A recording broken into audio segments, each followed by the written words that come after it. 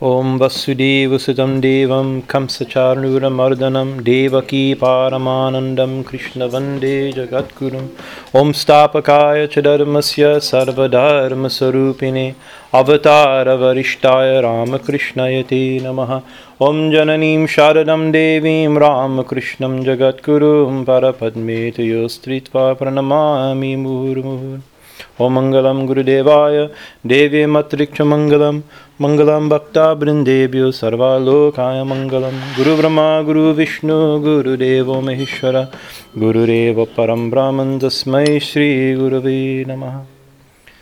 Jai Guru. So we started with a different mantra today. Vasudeva Sutam Devam. This is written by Shankaracharya, and it's tradition that before reading from the Gita one recites this mantra. And so that means we're going to read from the Gita or something. Actually, I was planning to do in the next section in the Bhagavatam. And then a few days back, maybe 3 days ago or something, Turiya was here and we were just sitting on the couch and my Gita was, I keep my Gitas all right there. So I reached over and opened when this verse came, these set of verses came. And so we began to discuss. But within the discussion of these verses, so many Bhagavatam stories are there. So I figure using the Gita as an excuse to tell a few stories from Mahabharata and Bhagavad, if I can remember them properly. So Krishna in the 9th chapter, towards the end of the 9th chapter, he gives the easy method of liberation. Right? Actually, liberation, mukti, seems to be very difficult.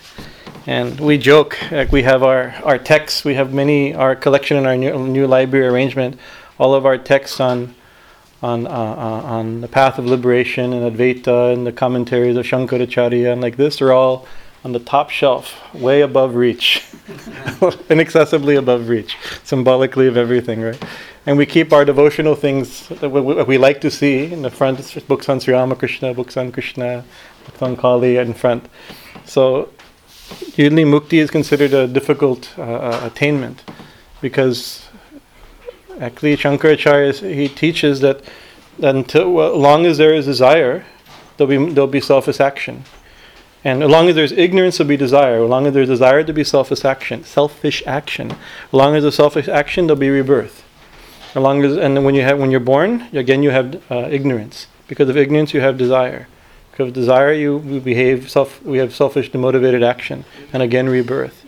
So the only way to destroy rebirth and thus attain liberation is to give up selfish action.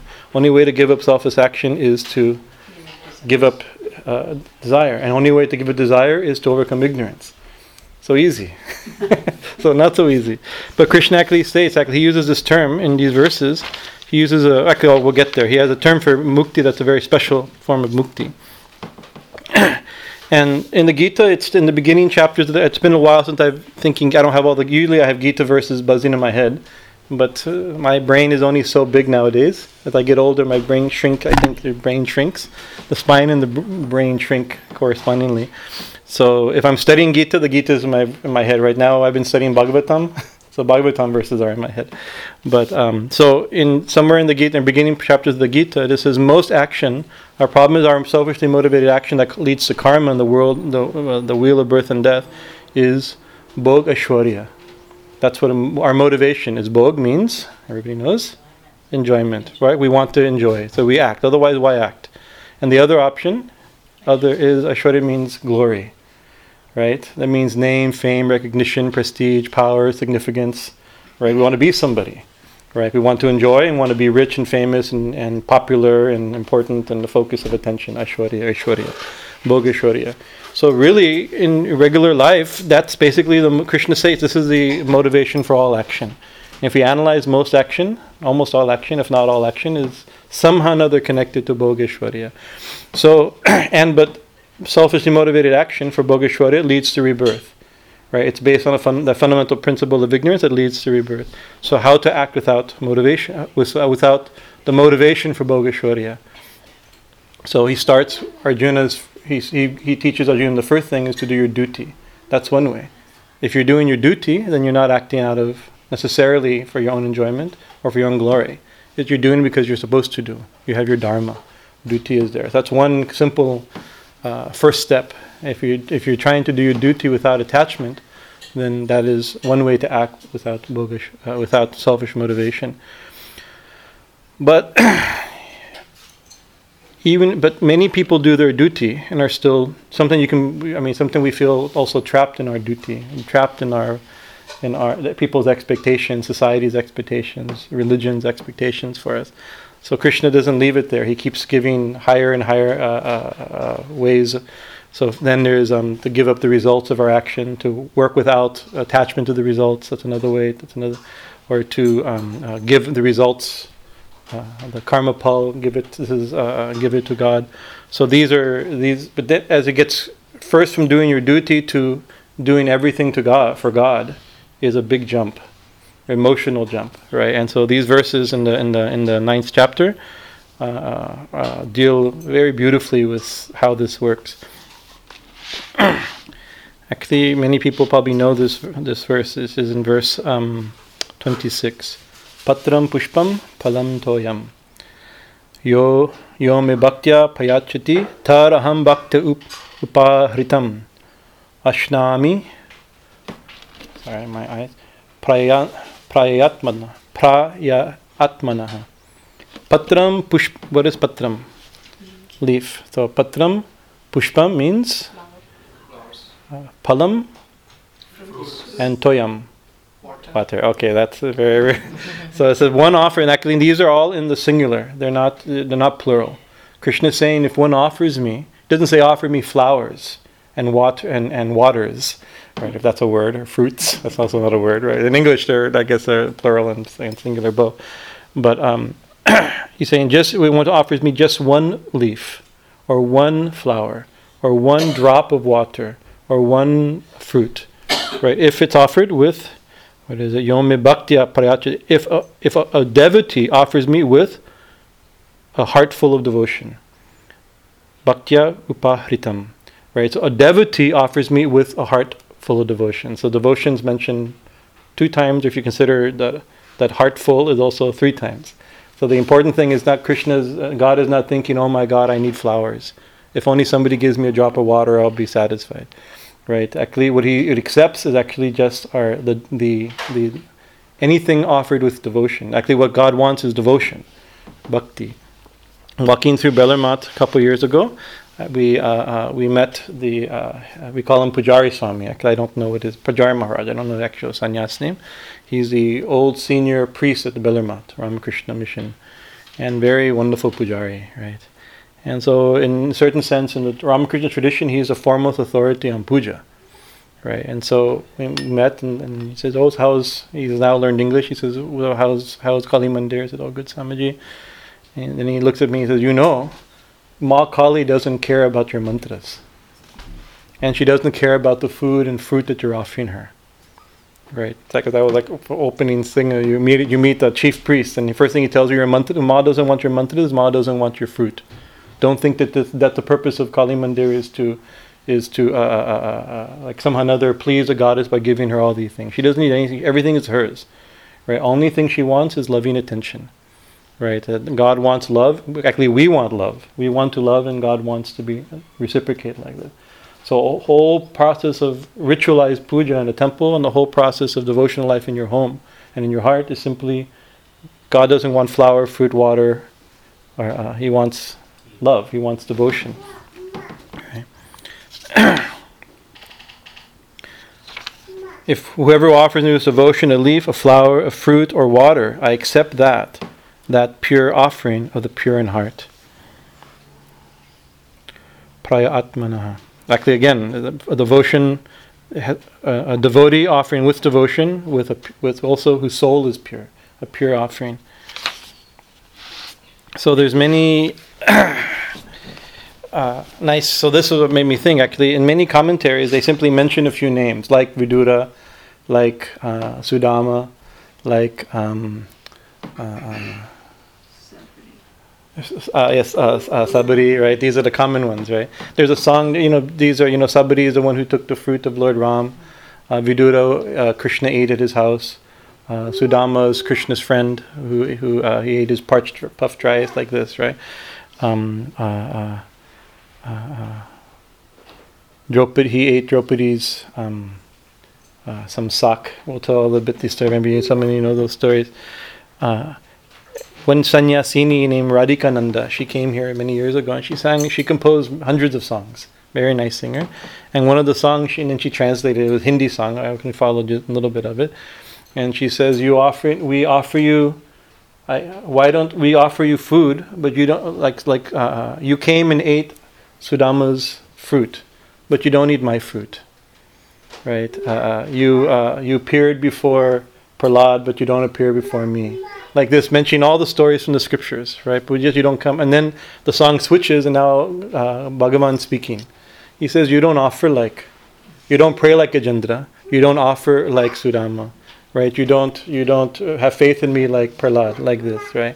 So it's like that. So these stories are the stories in the Bhagavad and Mahabharata are designed to teach us how to get that same response. So the first story I wrote.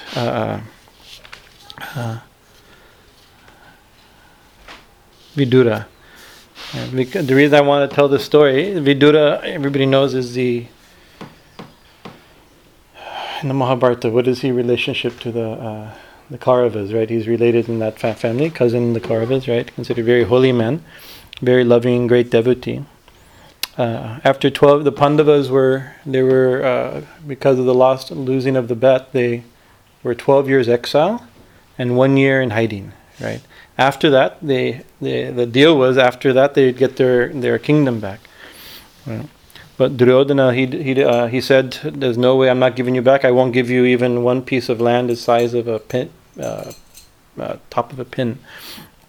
Right. So Krishna went to Hastinapur to negotiate as a peacemaker, right? And when he got there. Everybody, just like right now, our president's in I think he's in France a few days back, and I saw on TV that the French president had him for dinner. You know, there's state dinners. So he created the equivalent of a state dinner. Everybody wants to follow proper etiquette and invite Krishna to eat, right? And Krishna told him, actually it's beautiful. He says meals are the verse I didn't translate, but I know the gist of it. It says you can only eat for two reasons, right? One is that when there's much love, right, then whatever people offer you is love that you take, or that you're really starving. When you're starving, no matter what, somehow or another you find food to eat, right? Neither one of these situations are here. You don't have any love. Right, and I'm not that hungry, right, right. So that would be a wonderful thing to tell a president. I'm sorry, how much food is political, right? Manipulation, right? It should be only out of love or out of need, right? And Krishna is neither one of these. So even Bhishma approached him. He didn't eat at his house. Drona, Kripa, all these important characters, but the one who didn't invite him was Vidura. Right, but Krishna went to his house. Says, "I'm hungry. Feed me." Right. And there's one Hindi song that says, "Refusing the rich dishes of Duryodhana, the Lord partook of the boiled vegetables of Vidura." That what he really was hungry for is just loving reciprocation. The food is an excuse for loving reciprocation. Right. And the other story is that of Sudama. Sudama was Krishna's childhood friend. Right. They went to school. Anybody know where? In Ujjain. Right now, I mean, you can't say it now, but in ancient times, the center of learning in India was Benares. But that's only like 1,000, 2,000 years back. 5,000 years ago, the center of learning was Ujjain. That was the center of intellectual learning. So even Krishna went to school there. You can go to the place where I've been to that place actually, where he wrote his first letters. You know that ritual where you write in rice. That place is still there. It's controlled by Pushtimarg Sampradaya, Vallabhacharya. So they had beautiful. Then Krishna went off and became a famous. We all know Krishna's life in Dwarka, but Sudama became very poor, nice. He was a very extremely pious Brahmin, but he was well. It says in the scriptures he was very well. He knew the scriptures. He was adverse to worldly material consciousness. He was calm, collected, self-controlled. All these good qualities of a Brahmin, but very poor. So poor actually that their family was starving, and the wife was also. She was in rags. The children are starving, and so the wife nervously she approaches a subject to Krishna. To her husband Sudama. He says, "You keep telling about that you know Krishna, right? You should go visit him, right?" Kind of hoping. You imagine if you're very poor and starving, your wife tells you, you remember that friend you used to go to? He's very rich. When you go meet with him, so you know what it means. Go ask him for money, right? It has to be the meaning, right? Right. And I translated these verses. The wife says, "My lord, I know you have no craving for riches. But without money, it is very difficult to maintain this household. Therefore, it is essential that you go and see your old friend." Sudama answers, "Good heavens, are you so mad to send me to Dwarka to fetch money? Does a true Brahmana ever crave for wealth? Our only concern is to remember the Lord under all circumstances. When oppressed by hunger, can we not go out and beg our food? Better we go begging than think of money from Krishna." And the wife responds, "All this is very well, but the days are so hard that one cannot even depend on the charity of others. If we beg, nobody will give us food." This is very much like now. "Just look at my tattered clothes and your starving children. I have no craving for wealth. I do not insist that you go and ask him for a kingdom or abundant riches. In our present stricken condition, you should only go and see him once." So he decided that what to do. He couldn't get out of this, right? His wife was pushing. He felt bad. But then he said, "Without some gift, I can't go." Right? So she asked, "My wife, is there anything here worthwhile we can give?" But they're so poor. So the wife, knowing that he won't go without something, went to a neighbor and asked, "Is there anything?" Even in her house, she had nothing. In the neighbor house, a little embarrassed, "Is there anything we can borrow? We'll pay you back." Right? And so and there was 4 handfuls of puffed rice or parched rice. So I guess puffed rice, right? It's puffed rice. Low, simple, poor thing. And so she took it in a dirty, ripped cloth. She tied it and gave it, a little bit embarrassed, to her husband. He's like, "Oh, this is my gift. I have to go." But you never go any place without a gift. And he's a devotee of Krishna. He wants to give something. So he walks very long distance to Dwarka. And there he's also asking, "Where is Krishna? I heard, where is his palace? Where is his mansion?"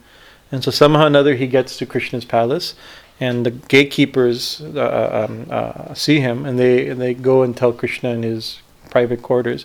There's some Brahmin. He looks very nice, but very poor, right? He says he has no clothes. He's only no proper dhoti or chador. He only has some broken, like loincloth, lingotis, very looks like he's starving.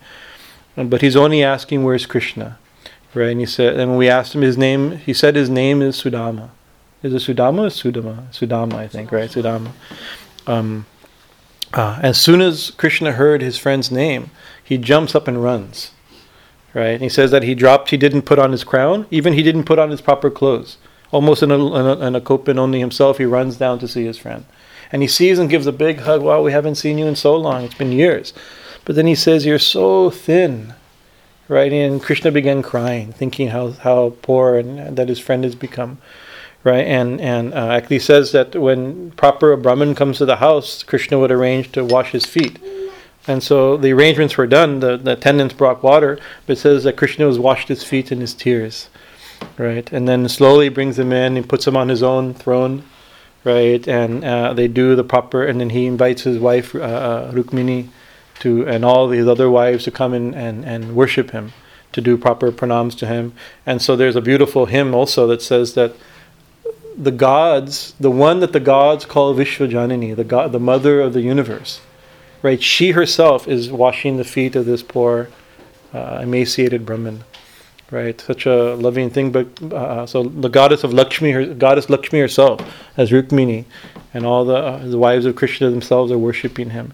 So this is very overwhelming for Sudama. So slowly they begin to talk about old times. This is natural when friends meet, right? How it was back in high school. We do this when we meet our friends, or elementary school, even farther back, right? And then Krishna's, I actually translated this verse. Krishna says, I hold in high esteem even the most insignificant thing offered to me by my devotee, for I hunger for love. On the other hand, immense treasures offered to me by one who does not possess devotion in his heart cannot satisfy me at all. So he says, do you have anything for me? Right? And Sudama is now very embarrassed. He's already he's worshipped by the goddess of fortune herself, right, in this big mansion, and he's a poor, very embarrassed about the attention he's been getting.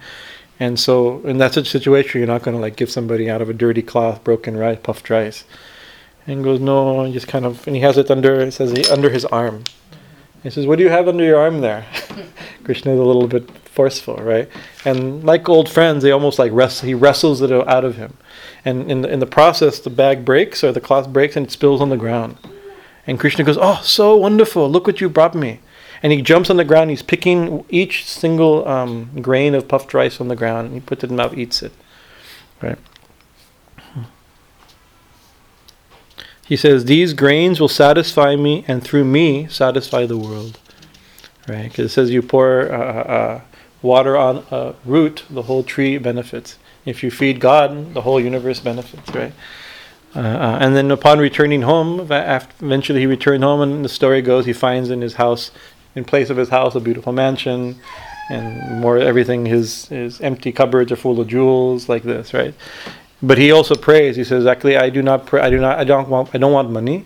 This is all the Leela of Krishna. He can do what he wants. He's the Lord, right? He's done this for some reason, right? My only prayer is that he considers me his friend, that I'll always be his friend, and he'll always be my friend. This loving relationship." Actually, Krishna says in Gita, what's the verse? However way people approach me, I approach them. I respond that way. So if you approach Krishna as friend, he approaches as friend. If you approach God as mother, she approaches as mother, as a child. Even if you approach God as your child, then God, the infinite, all-powerful God, becomes a little baby, right? And under your control, and completely dependent on you. It's so sweet, actually. That's. So these are two stories that Krishna is only looking for love, right? But then in this translation, it says like Vidura, like the Guru, or like Draupadi, like Gajendra, like Sabari, right? I'm going, why these three are mentioned? Right? I'm thinking, but it's one who offers me a leaf, one who offers me a fruit, flower, and water. Why these four? Right? And Arantidev. So then I thought, I got it, right? Each one of them it matches each one, right? So Draupadi, when the Pandavas were in exile, Draupadi had a boon. Actually, I should have brought my, maybe you see me eat out of my 100-year-old plate that I eat, Bhiksha Patra, something like this. That Patra is considered to have some power. She did some austerities and got the blessings of the sun. And Surya Dev gave this Akshay Patra, unending bowl, right? That anything that, as long as food will always come until you're finished. When it's finished, right? Until next time you cook. But once you cook again, it will go on unending, right? And so Duryodhana, he was he's always thinking how to get rid of the Pandavas. So he came with this is the most brilliant plan ever. He did some austerities and some prayers, and he got Durvasa to come, the angry sage. And he asked, and Durvasa said, ask a boon. Oh yes, the boon is, the Pandavas, they're very pious. You should go with your 10,000 disciples and take food there, right? But you should go after they've eaten. Right, and so he thinks, okay, I guess that's okay. If you think this is a boon, he offered the boon, right? The idea was he'd come. Here's my version is Akshay Patra. Thank you. So what are you searching for? So mine's empty now, so I won't give him more food. But once the food goes in, it goes on empty. So he got it from Surya, right? So Durvasa comes and the Pandavas have finished eating, and Draupadi had also finished eating. And so that means when the food's done, it's done, right? Just then, Durvasa comes with 10,000 shishas, 10,000 disciples. And they immediately get up a little nervous, like, great Rishi, please, I'm glad you've come. You have to be polite. And you please take your bath, and then stay for dinner. Right, and so, yes, well, the 10,000 disciples go to the bath, and they're doing their Gayatri and bathing. And then Draupadi says, what are we going to do? We're out of food. Right, there's no more food. And if we're out of food, if he's angry, he'll curse us. And if he curses, we'll die. That was Duryodhana's original idea. It's a brilliant plan. This is real, like brilliance in politics and like this, right? Spiritual politics, right? We'll invite a sage to their house, and they won't know how to treat them, and that sage will curse them, and then they'll die. That's like, what a brilliant, that's a beautiful thinking, I think. Very wonderful. This is his mind his name means his mind is bad, right? So Draupadi, she goes, "Oh Krishna, you've saved me in the past, right? When I was being disrobed in public, you saved me, and I'm same situation here. You have to save me." Right, but Krishna's, and this is in the Kamakya forest where they're hiding, and Krishna's in Dwarka, that's in Gujarat area, right, very far distance. Krishna's just then with Rukmini, his wife, and he goes, "Oh, Draupadi's in trouble," and a second he runs, and within seconds he arrives, right, and Draupadi, "Oh yes, you come and save me, right? This is my problem, right? Don't tell me about Durvasa Rishi. I'm very hungry. I've come all the way from Dwarka." Right, I'm very hungry. Give me food immediately. He goes, "Give you food? I'm praying because of food. I have no food. That's why I'm praying." Right, and the 10,000 rishis are coming to eat, and I don't know what to do. Because don't talk nonsense to me. Right. First things first. Give me food. There is no food. That bowl that sun god gave you. You find that. Bring me that bowl. Let me see. It's empty. Let me see.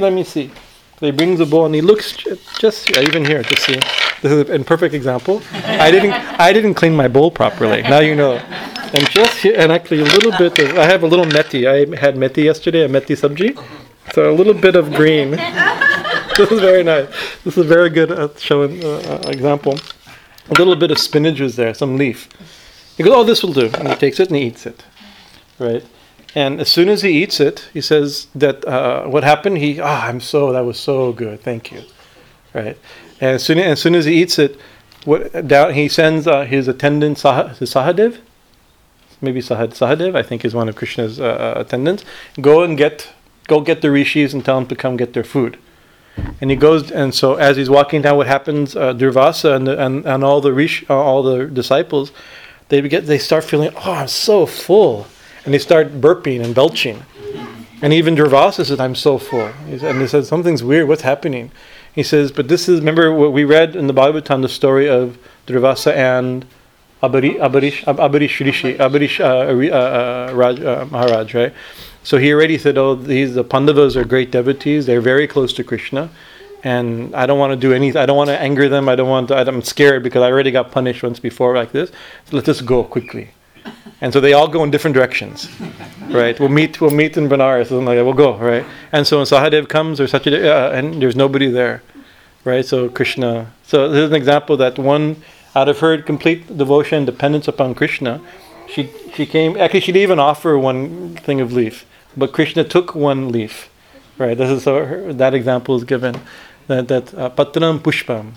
Then the story for the flower is Gajendra, mentioned, and that's another story we've told. The king of elephants, he went in Indraloka to take his bath with his wives and attendants, and a great crocodile, we know was a Gandharva in a previous life, grabs them, right? And they're equally matched. So thousands of years of fight happened. Gajendra can't.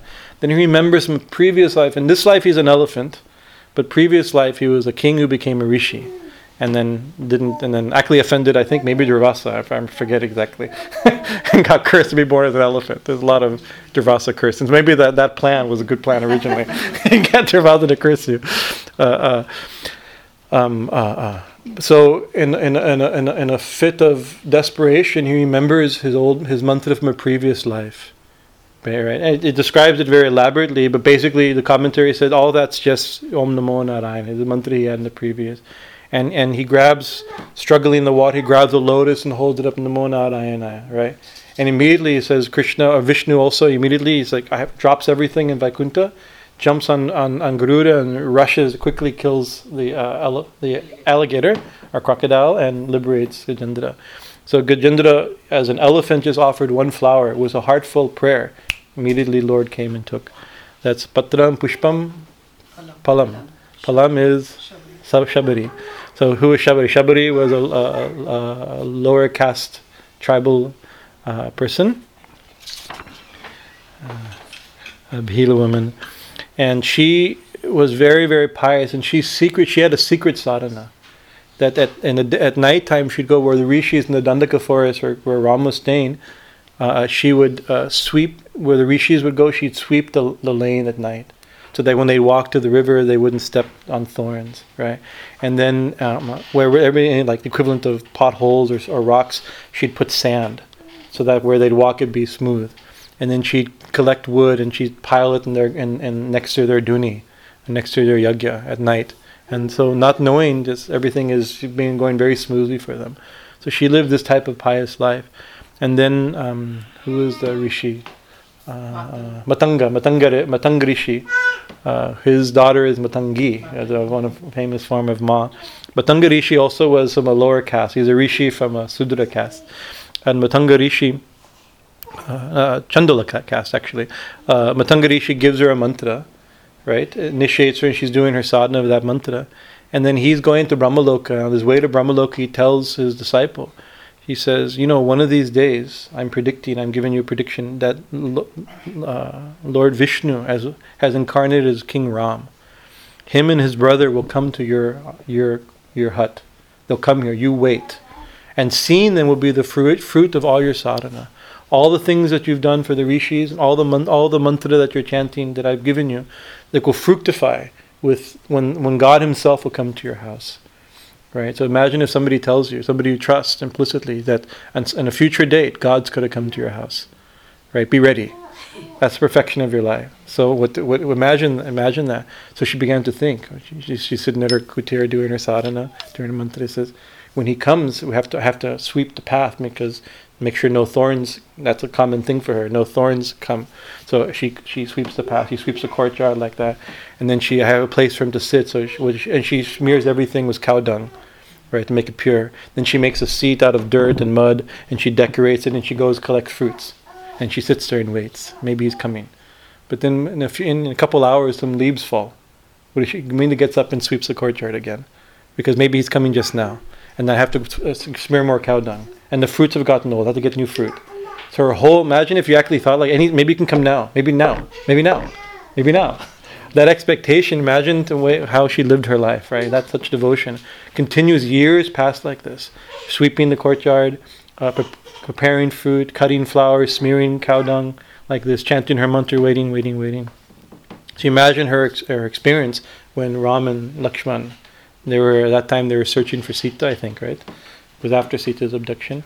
Ram and Lakshman come. The beautiful Tulsidas describes it best, and he's the best rendition, I think. But she is like the scene where she's just hugging both their feet. And you imagine this old woman, right? And she's so excited that she goes and whatever fruit she had gathered began to give her this fruit, right? And we know the story that I think that she was tasting to see whether or not they were good or not, sweet, and then she was giving. Now you'd think that's not the highest behavior. You give tasted fruit, this jute, uchista, right? But the reason she was tasting out of devotion, out of love for her Lord, right? The fruit of her life, right? Fruition of all of her sadhana. And it says Ram and Lakshman were eating with so much gusto. It says we've never, in the palace of my father, and in the cooking of my wife, I've never tasted food this sweet. Right, what star are we on? We're on Palam, Patram, Pushpam, Palam, Toyam, water. So anybody know what the famous story about offering of water is? This is a story, a less known story of Rantideva. Rantideva is also mentioned, actually comes soon in the Bhagavatam. After the story of Lord Ram, he continues his lineage, the lineage of Ram. 4 or 5 generations later, this king Ranti Deva comes. King of Sankriti Maharaj. This king was so compassionate. He felt, actually, you have to think he's descendant of these great divine kings. He's thinking, the Lord whom I love, this is actually what was boiling down to, the one that I love exists in all beings. Right? Actually, one of my friends was, many years ago, he said, in school I'm a vegetarian, but I'm a lot of pressure from my schoolmates. Right? Why are you vegetarian? Why are you vegetarian? What do I say? I don't know. He's running out of arguments. And so I said, the simplest argument is just tell him the one you love exists in all beings. So you're trying to respond this way. It's a simple answer, right? So he had this idea that the one I love, the Lord of my heart, the Lord of everything exists in everybody, right? And so he couldn't bear to see anybody suffer, right? And so a king has wealth, right? So whenever you see somebody here, he lavishly gave his wealth to anybody who was suffering. Bit by bit, he wouldn't take anything from anybody. Right? Because you don't take from the one you love, you give to the one you love. So he never took taxes. He gave away wealth and never took taxes. Now you can see that doesn't work very well for a king, right? A king, almost his duty is to collect taxes and distribute in a different way. So slowly he lost everything. He gave away everything. He had nothing left. So him and his family, his wife and his many children, they were starving, right? Although king of a whole land, descendant of the solar dynasty, reduced out of love, out of devotion for God and devotion to God in people, he had nothing. So it came in the Bhagavatam in the 9th canto, 21st chapter. It says that he ended up fasting for 48 days. There was no food in the house. Imagine, so after 48 days, imagine if you don't eat for 48 days, not because you're doing some cleanse, but because there's no food. There's a difference between fasting and being hungry, right? And on the 49th day, somehow or another, some food came into the house. It said there was some grain, some ghee, some rice, some water, some vegetables, so they had food finally. You can imagine, so excited. Food came. Just as they're they cooked the food and it was milk and actually sweetened milk, thick milk, so very nutritious. It describes in the Bhagavatam these things. And just then, some Brahmana came to his door. Bhiksham Dehi, Chabadavati, Bhiksham Dehi. So he said, Brahman has come. Right? It's our duty to feed the Brahmins. Right? This is the Vishnu's Rupa. Right? And Vishnu loves her. So they took a portion, they fed that Brahman, and he went away. So now, much less food for him and his family, and they go to start eating. And then a Sudra comes, a lower caste person comes, and then he's very poor. The Brahmin, they feed out of duty, right? But the Sudra, he looks hungry, right? And so he said, we can't let a hungry person come to our door. Atiti deva bhava, right? An uninvited, unexpected guest is God. Everyone's God. He had that idea. Everyone's God, right? So he gave another portion of his food to that Brahmin, to that Sudra. Just then, a beggar comes. Right,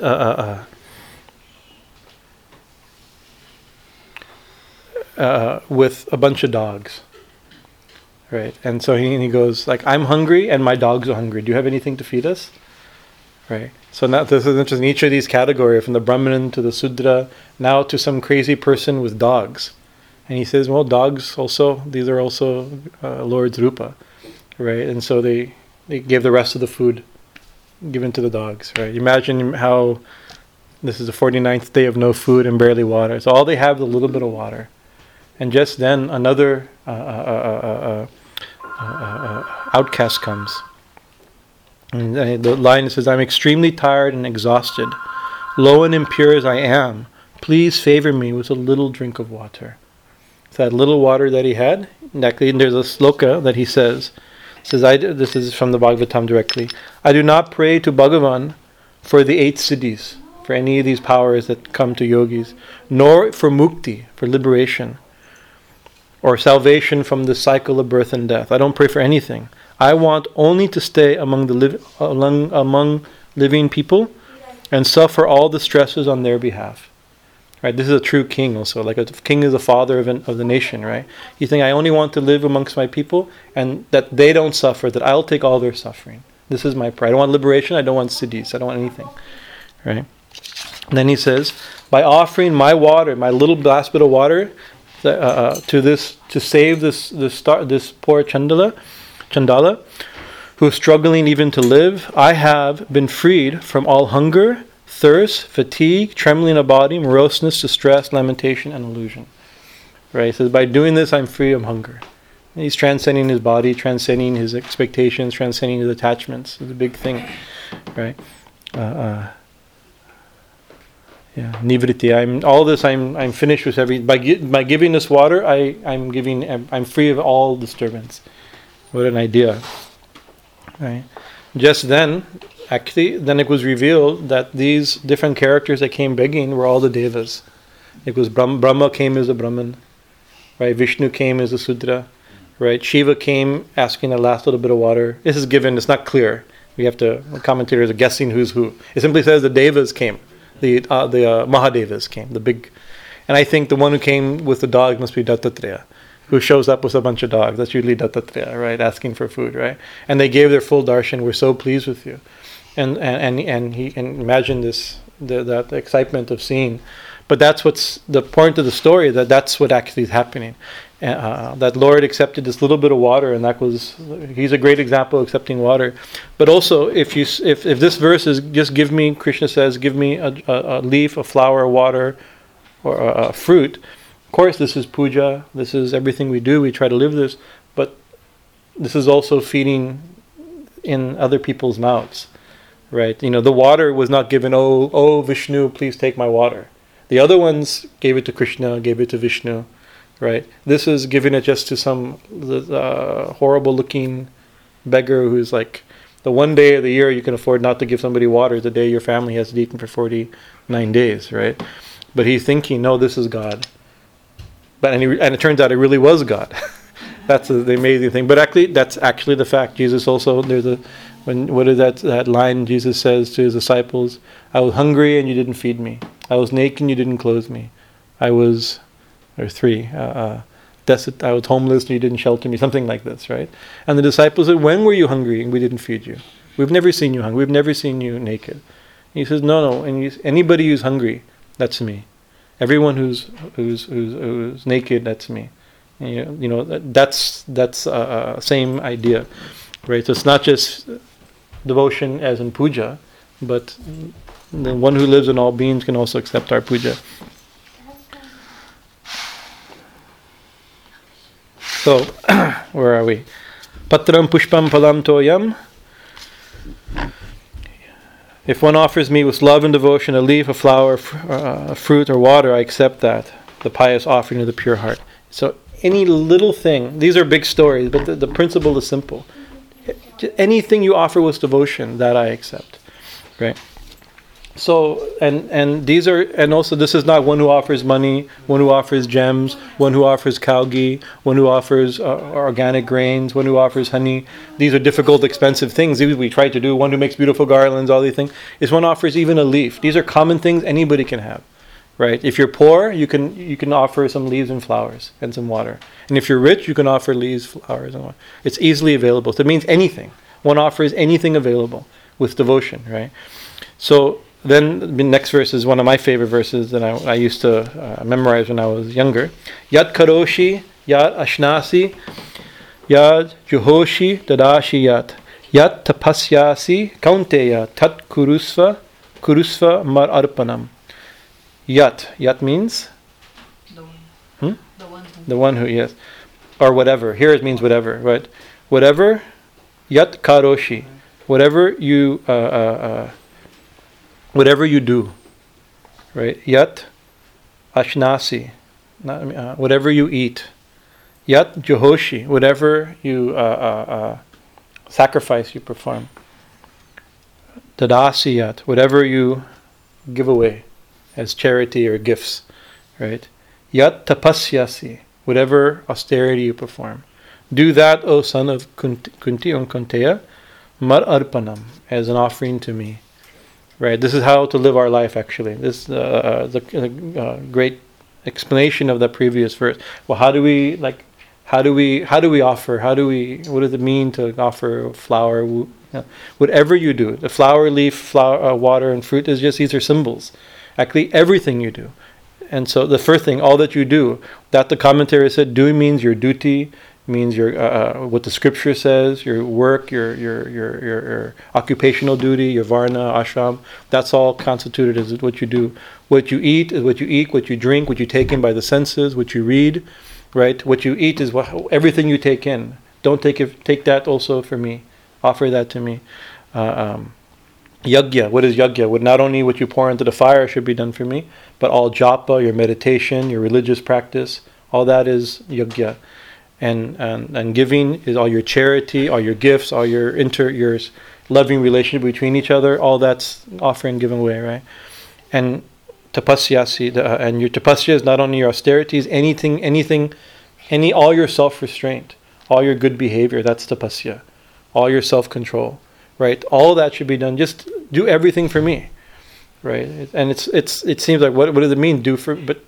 Krishna just this is the sadhana. Just think it's for you, right? The Divine Mother Kali appeared in this beautiful form called Adhyama to a saint named Ananda Thakur, an ecstatic visionary saint in Bengal. He was just after Sri Ramakrishna, right after Sri Ramakrishna's life. And he founded Adyapit in Calcutta, very Dakshineshwar, very famous temple. And she appeared and says, and this is her, now the Divine Mother appeared in front of him, in a vision or a dream, I forget. And his big message, he says, I don't want to just be worshipped in temples anymore, right? Poor people can't worship me in temples. It's expensive, right? I says, at the time of eating, simply say, ma, cow. Ma, eat. Right, and I forget them being, and time of wearing new clothes, say ma, wear. Right, this is what pleases me.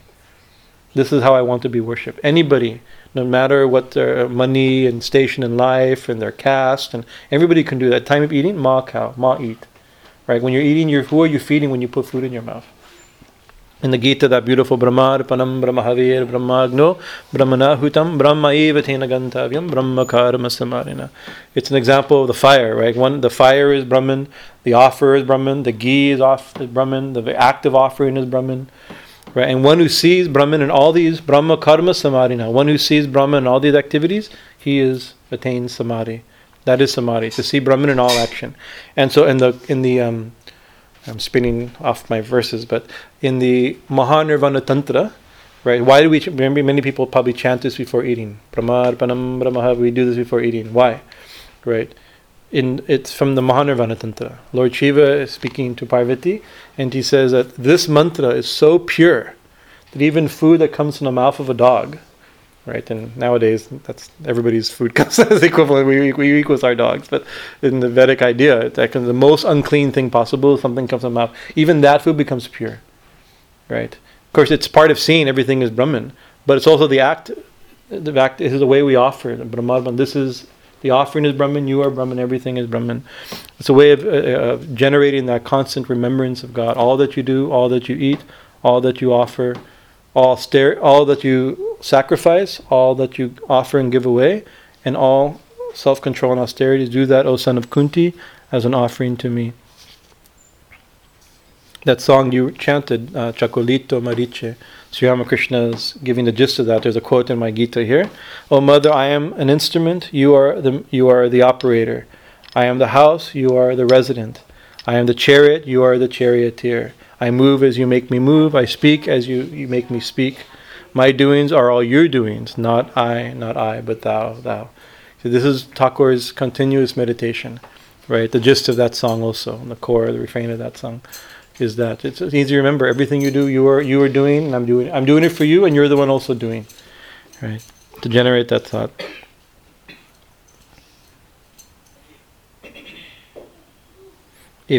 Karma bandha. So the next verse says,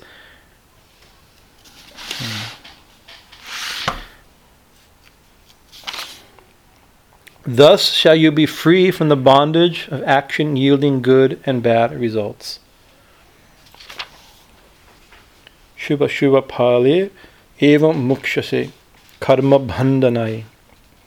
So in this way, if you do this, then you're not acting out of bhog ashwarya. Remember the cause of the whole bondage of bondage, the whole bondage, the karma is the motivation of bhog ashwarya. This is another way to be free of bhog ashwarya. You're doing it out of love for everything you do for God. Then there's the fruits are God, the action is also God.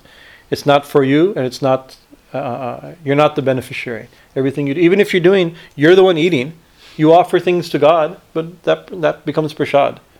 Right? Still, we offer all nice fruit, but who eats it? We eat it. Yeah, that's the amazing thing, right? I mean, some we also give, but but what's the process? The whole consciousness changes.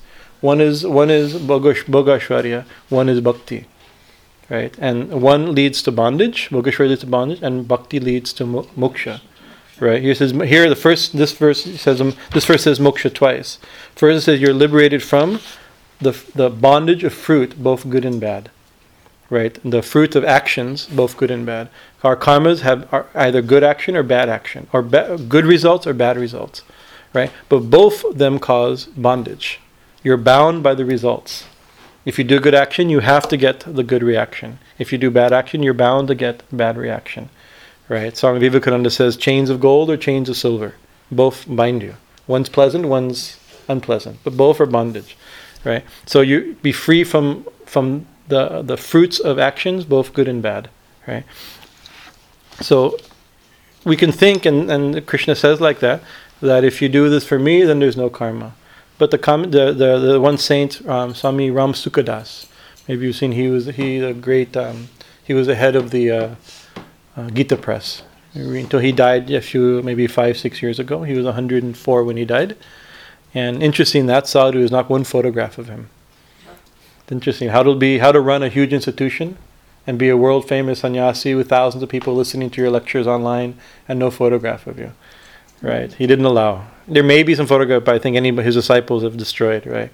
He didn't want anything about name and fame. He's really a true follower of the Gita. Nothing he did was for Bhagavad.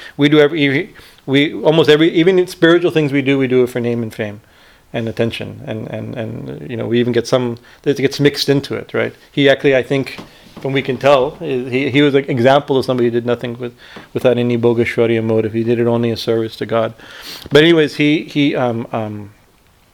says to this on this line, says, how does doing it for God liberate you from karma? Because you're still doing karma, and the laws of nature don't change, right? The laws of nature are the material world, right?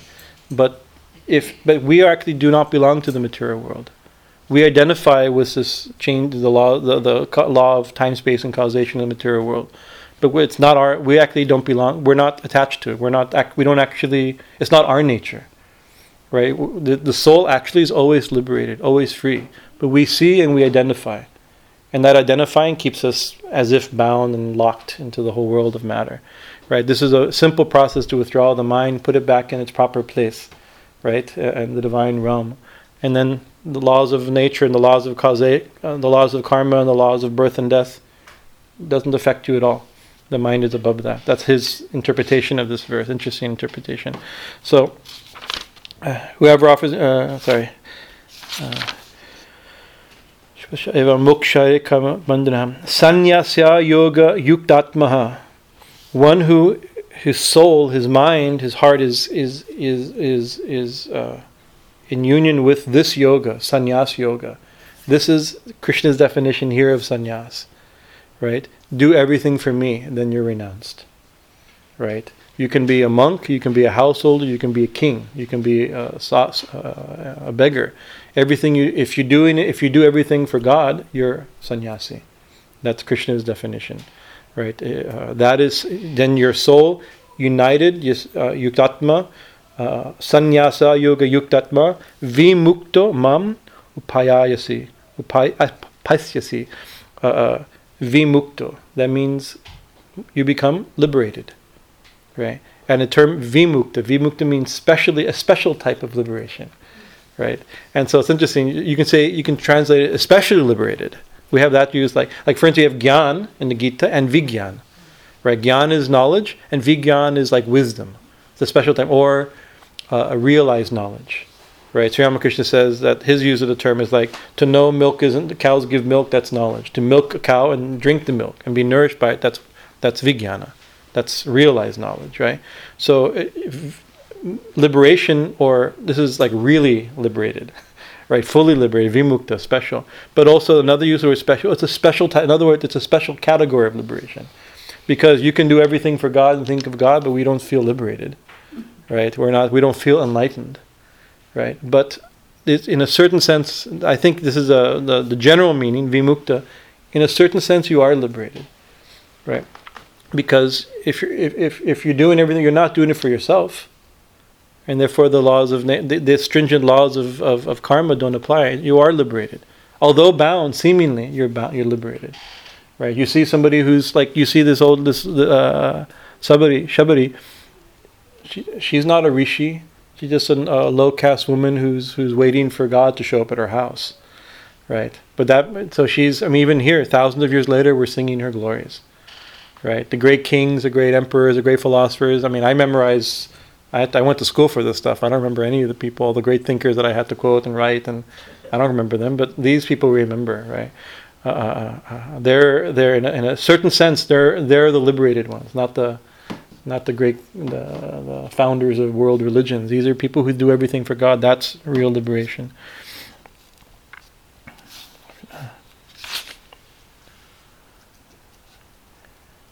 Mam payasi. You will come. Not only you'll be liberated, you become a special type of liberated, and you come to me. This is Krishna saying, like, everything, all that you do, eat, perform, offer, and sacrifice and austerity, everything you do, everything for me, in this way, that is sannyas. In this, your soul united with this real sannyas yoga, you will become liberated and you will come to me. This is, I said, the simple method of liberation. Simple how to become liberated in this life. If you do everything for God, you're already liberated. But the problem is we don't hold that. We hold that position. Maybe a few thoughts, and the next thought, right? Right. One sadhu told me that God is only as far as our next thought, right? Which means, practically speaking, that God's really far away often, right? There's only God, and there's actually only God, but we're not conscious of Him, conscious of her, conscious of it. It's almost as if it doesn't, right? We can be liberated or bound according to how what our next thought is. Are we doing it for God, or are we doing it for ourselves? Doing it for others, or are you doing it for yourself? The simple criteria. And slowly.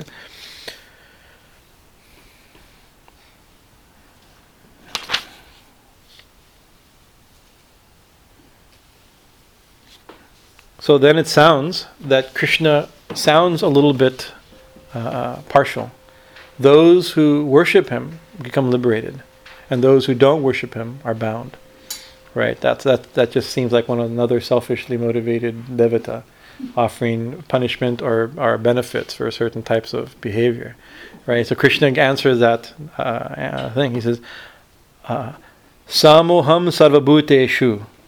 Right, I am in all beings the same. Samabhuteshu. Right, I am equal to. Another way of saying, I am equal to all beings, and all beings are all equal to me. I consider everybody the same. I am everywhere, and everybody's the same to me. Right. I am the same in all beings. In me there is no hateful, and no one I dislike, and no one is dear to me. Right? Ma divaso sti na priyaha. No one is dear to me. No, I don't hate anybody. I don't love anybody. Right. So that's But he says, Ye bhajanti tu mam bhaktya mai te tasasya cha pyar aham. But those who worship me, those who bhajanti, those who worship me, they are in me and I am in them. Right? Everyone's equal to me, but those who worship me, right? I'm in them and they are in me. Right? So this is interesting. This term, I'm in them, they're in me, and then Krishna says, I'm in everyone, but no one's in me. And then he says, everyone's in me, but I'm in nobody. There's different ways to interpret these different points. It's very philosophical, mystical language, right? But here the meaning is not so difficult to catch, right? He says, I'm equal to everyone, but those who worship me, they know me, right? Like I said, like God is only far away of our next thought, right? So God's everywhere, and God's always loving us, and always there, the only reality, the only thing, even the core of our beings, and the core of everybody's being, and the core of everything. But those who remember God, those who worship, those who do everything for God, they're constantly remembering God, and therefore they're always in God, right? They're always in God, and they always know God's in them, and they're always in God, right? Sri Ramakrishna plays with this idea. One place he says that God's in us, but we're not in God. He's also playing with it, and that's why we suffer. God's everywhere, but we're not conscious of God. Otherwise, we wouldn't suffer. The fact that we're suffering means we forgot God. Right, this is Sri Ramakrishna's simple line. Right, I am the same of all beings. To me, there is none hateful, none dear. But those who worship me with devotion, they are in me, and I am in them. Right, so this Swami Bhajanananda, whose commentary is in this volume, he says, just like the sun is shining everywhere the same, right? But in certain types of things, the sun reflects, and other types of things it doesn't reflect. Right. If you shine it on a mirror, it reflects. If you shine it on wood, it just reveals wood. Right. So it's like that. The sun is everywhere, but according to but on a devotee, it reflects in a unique way. Right. That's another way of. He gives a nice. I thought that was simple but very nice comment how to understand it. So then there's a peculiar verse. It says, "Api chet." Even if suduracharo means a very wicked person, even if not just a wicked person, a very bad person, a very sinful person, a very criminal person, he worships me with undeviated devotion. Mam bhajate mam anayabhak. He is to be considered sadhur, right? A good person, a pious person, right? Because he is rightly resolved. Right? Even if a man of most sinful conduct worships me with undeviated devotion, he must be reckoned as righteous, for he has rightly resolved. So this is interesting. So it doesn't mean that that we should think, sinful people who claim to be religious are good. I don't think that's the meaning, right? But that means that being sinful is not our real nature, right? That we want our real nature. Sin is not our nature, and sinfulness is not our nature. We're actually all devotees. We're all divine, right?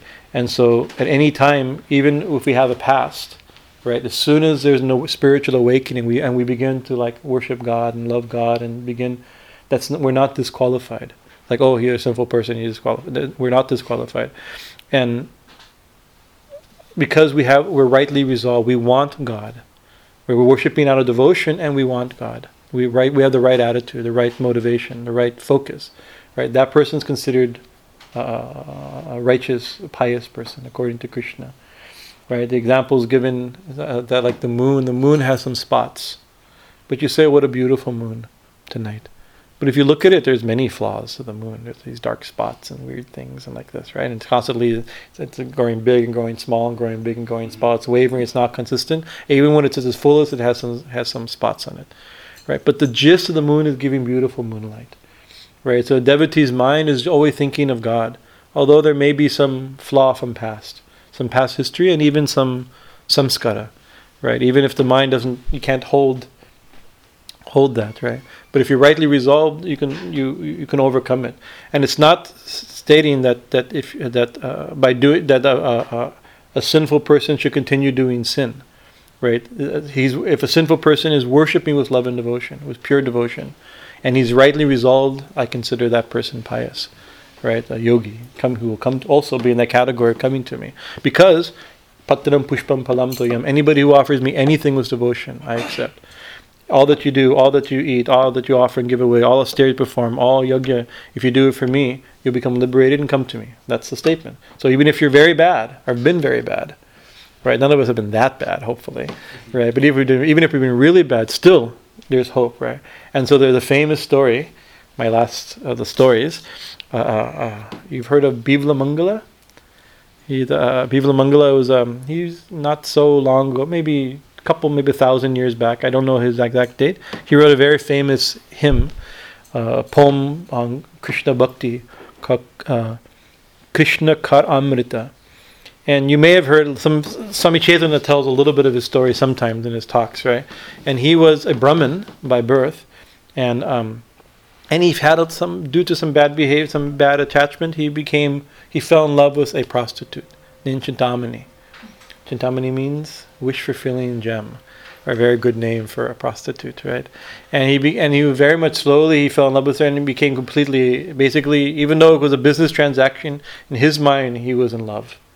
Right. In her mind, it was an unfortunate necessary business transaction, right? And so one day, and everybody knew he's a fallen Brahmin. He's going to that prostitute on the other side of the river.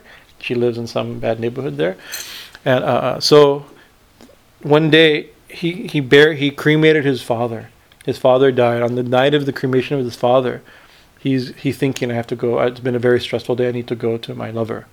And the people going, don't be so low, like this is the day your father died. Just leave her, right? Today is not the day. And he couldn't put his mind. There's a huge storm. He's like in the rain, like, how do I get there? How do I get there? He goes to the river, and the river is flooded, right? And late at night, and no boatman will go. And he said, I'll give you money. I'll give you a lot of money, but no amount of money will lose our life and lose our children. So not going to do. He grabs a log and he swims across the river, right? And he gets to the side of the river. In the dark, and then he sees, and he goes and he knocks on the door, nobody answers, and on the wall, so he sees one rope, and he pulls himself up the rope and jumps over, and all of a sudden, you hear bang bang bang, it's a bunch of noise, and Chintamani opens the door and sees that Brahmin or client. Says, "What are you doing here?" "Oh, I come to see you." Right? So and he goes, "How did you come to see me? It's raining. It's flooded." Right? He says, "Oh, I don't know. I grabbed the log and came, and then I climbed the rope." And he says, "What? So she grabs the lantern, and let's go see what you've done. She goes first to the wall, and she sees there is a snake with its mouth that grabbed like a frog in a hole, and therefore got kind of stuck, wouldn't let go, and was hanging down. So very poisonous cobra. He'd pulled, not realizing he'd pulled up on the cobra, but another he got up. Says that what type of person doesn't notice that they're grabbing a cobra? Then he goes down to the river, and the log was a smelly corpse. That in cremation they throw half cremated corpses in the river, right? Grabbing that corpse, he swam across. But he was so intoxicated, so infatuated with going to the prostitute that he didn't realize he grabbed a rotting corpse. There's much symbolism in there, I think, perhaps trying to grab a rotting corpse, a poisonous snake, perhaps, right, and go across. And then that prostitute, she tells him, it says,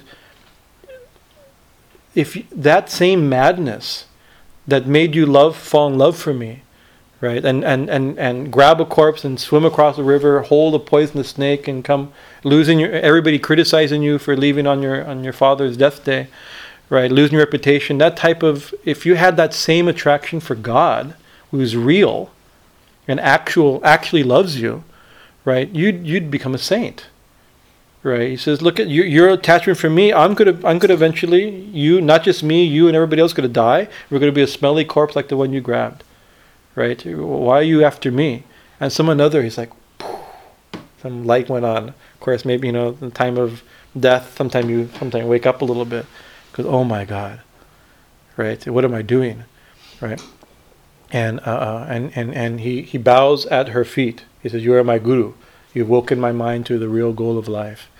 Right, that I should find the one. And then so that whole night, rather they spent many nights in different ways over the years, that night she sang so many songs of Krishna, right, and all the leelas of Krishna, who Krishna was, Krishna and the gopis, Krishna like this, all the leelas.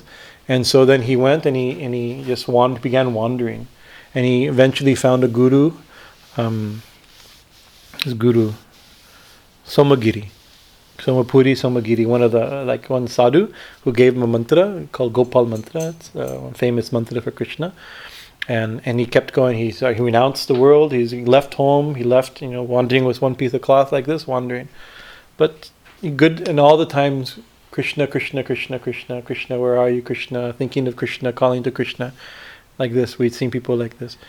But you see, in his past life, he had some samskara was still there, that samskara for enjoyment. So one day he was wandering and he sees a very beautiful young girl, right? And it's hard even without interest to see something beautiful. It's hard to look away, but it woken up all those old feelings are there naturally, right? And he follows her, and that girl goes into some house, and he goes and also on the wall looking, how do I climb? Knocking, not knowing what to do, but a little bit. And then the father of the house comes. Can I help you? Your Brahmin has come to my house. He goes, oh, I just saw there's one young girl. I just wanted to meet her. I saw her on the street. And so that didn't seem too bad. If some Brahmin asked to see your daughter, he didn't think anything bad. He goes, okay, let me it's probably my daughter. I'll go get her. Right? He goes, and then the boy thinking, what am I doing? I've renounced the world. I ran away from home. Right? And now I am looking, trying to see a young... He says, these eyes are bothering me. I have bad samskaras. My mind's bothering me. These eyes are my problem. Right? I don't suggest this, but this is what he did. And according to the story, he grabs some thorns and he pokes, the story, he pokes his eyes. Right? And the girl comes and they're like horrified. The Brahmin has come, bleeding eyes. And he blinds himself. And goes, now I won't be distracted. My eyes are my weak point. And he wanders off again, Hare Krishna, chanting Krishna's name, thinking of Krishna, calling out to Krishna. So, but also wandering, he's blind, sadhu, wandering, holy man, getting thinner and weaker, more, a little bit pathetic.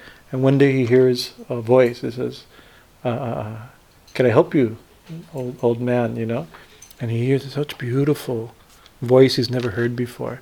And the story goes, this was Krishna came to him. All these years calling out to Krishna, right? How can Krishna not reciprocate, right? So Krishna came, right, as a young boy. I wrote his beautiful these are all from the songs of this Bibla Mangal. And he beautiful, beautiful voice. He's never heard such charming, enchanting voices. Who are you? Where do you live? What's your name? Right? What do you do? Tell me about you. This, because not being able to see. And this boy says, my dwelling is very near at hand. That's his first thing. I live very nearby. Right? Actually, he says very near at hand. I don't know if I've read from a translation. I don't know the actual word, but I immediately thought Jesus also says the kingdom of God is at hand. Or John the Baptist, he says, repent for the kingdom of God is at hand. Hand means right here, right next to you. And repent means look, turn around. Right? It means like you're looking, like if you're looking, where are you? It's like, I'm right here. Oh, there you are. Right? It's like, where do I live? I live very near you, just next to you, or very nearby. He says, and I have no name. Right? It says, but I respond to any name that anybody calls me. Right? My dwelling is near at hand. I bear no name, but I respond to any name by which I may be called. My work is to tend cows. Whoever loves me gets my love in return. That was the message of this boy, right? And so, and he says, I brought you some food. And so he eats food, but he's just so enamored by it. And the next day he says, will you come tomorrow? Yes, I'll come tomorrow and bring you more food. So every day this Krishna is coming, and his mind becoming more and more absorbed. But then one day he's thinking, again, my old habits are there. Right? And now I can't even think of Krishna. I'm only thinking of this boy's sweet voice and the nice food he gives me. I gave up, I ran away from home, I gave up my family, I gave up that woman, right? And now I'm attached to this man, this boy. Right? Again, I've lost my goal. Right? And instead, as he's thinking this in the story, he hears that boy again. He goes, hey, what are you doing? Oh, you've come, like this. He goes, then that boy says, have you ever been to Vrindavan? Right, he breaks his mind. He goes, Vrindavan? How can I go to Vrindavan? I'm blind. I can barely walk to the street corner. He goes, I shall take you. Right, he grabs a stick. He says, hold on to my stick. And so they walk, and that boy takes him to Vrindavan. And when they get to Vrindavan, he says, this is Vrindavan. And right, his eyes open. And he sees Vrindavan. Of course, it's a very deep symbolic experience, right? And he sees who his friend is. It's Krishna. And he immediately grabs him by the arm. Right, I won't let you go. right? And Krishna says, let me go. I'm leaving this place. I've done my duty. I brought you to Vrindavan, and I'm leaving this place, right? And he goes like this, and Krishna just like shakes him, and he shakes him and lets go of his arm, right? And beautiful line. He says, "You can, oh Krishna, you can leave me by freeing your arm from my grasp, right? But I will not acknowledge that you're brave and manly." Right, that just because you're strong enough to shake yourself on an old blind man, that doesn't impress me. Right? He says, if you manage to free yourself from my heart, then I will be impressed with you.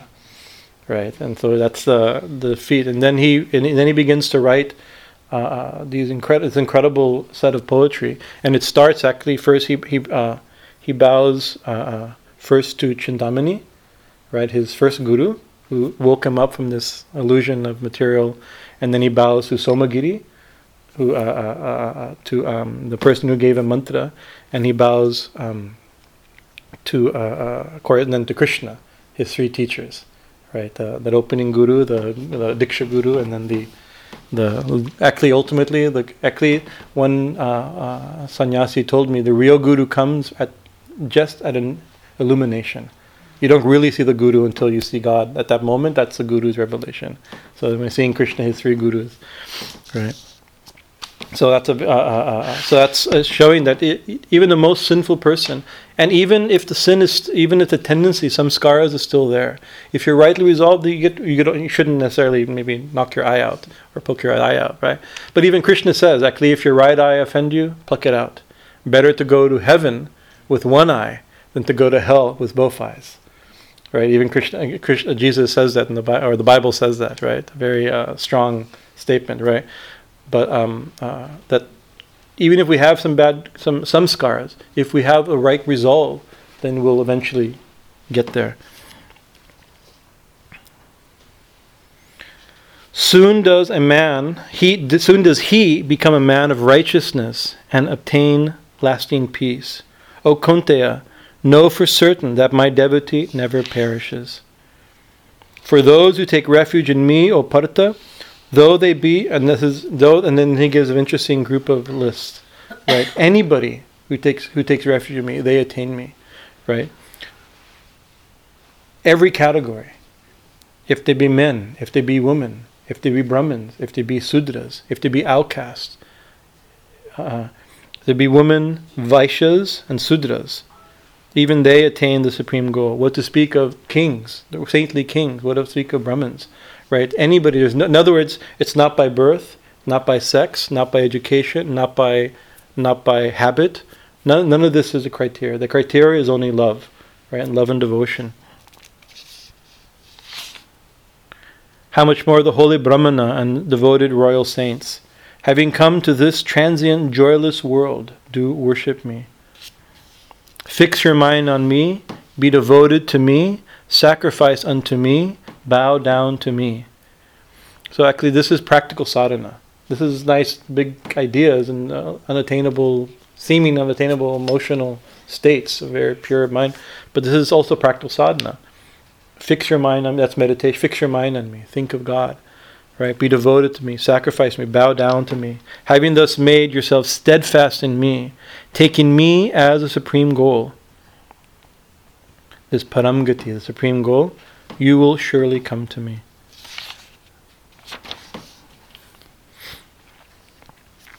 So actually, our goal is not just liberation. Liberation, actually there's a term in the Gita called Brahma Nirvana. In Buddhism we have this term nirvana, right? It means nirbhan, without bond. It means liberation. Nirvana means mukti, without bond, beyond bondage. Buddhism uses it specifically in a particular way, but it's not originally a Buddhist term. It's a Sanskrit Hindu term in the Gita. But Krishna usually says Brahma Nirvana. You become free into Brahman, right? You don't disappear. You become liberated into Brahman, right? Real liberation is absorption in God, and he says, "Come to me. You'll come to me. Nothing to fear. Fix your mind on me. Be devoted to me. Sacrifice unto me. Bow down to me." So this is what we do in puja. The temple is a pattern, is a example, right? A temple, we have God in the center, right? And we deck our flowers, fruits, flowers. Everything we do is in the center of God. God's in the center. But that's every house should be a temple, right? Every life should be a temple. Every heart should be a temple. When you're in a house, you can also have a small shrine, right? And you cook, you offer, you make them nice. And also when you cook, your consciousness changes. Oh, this is for God, right? It's that simple thing. Oh, this is. People say, oh, it's prasad. Prasad always tastes better. You hear everybody who ever cooks for a temple or cooks for, prasad always tastes better, right? And what's the rule? Generally, people don't taste food when they're cooking for God, right? By not tasting food, how does it taste better, right? But your consciousness totally changes. Oh, this is for God, right? Although this is for God, and I'm going to eat it, right?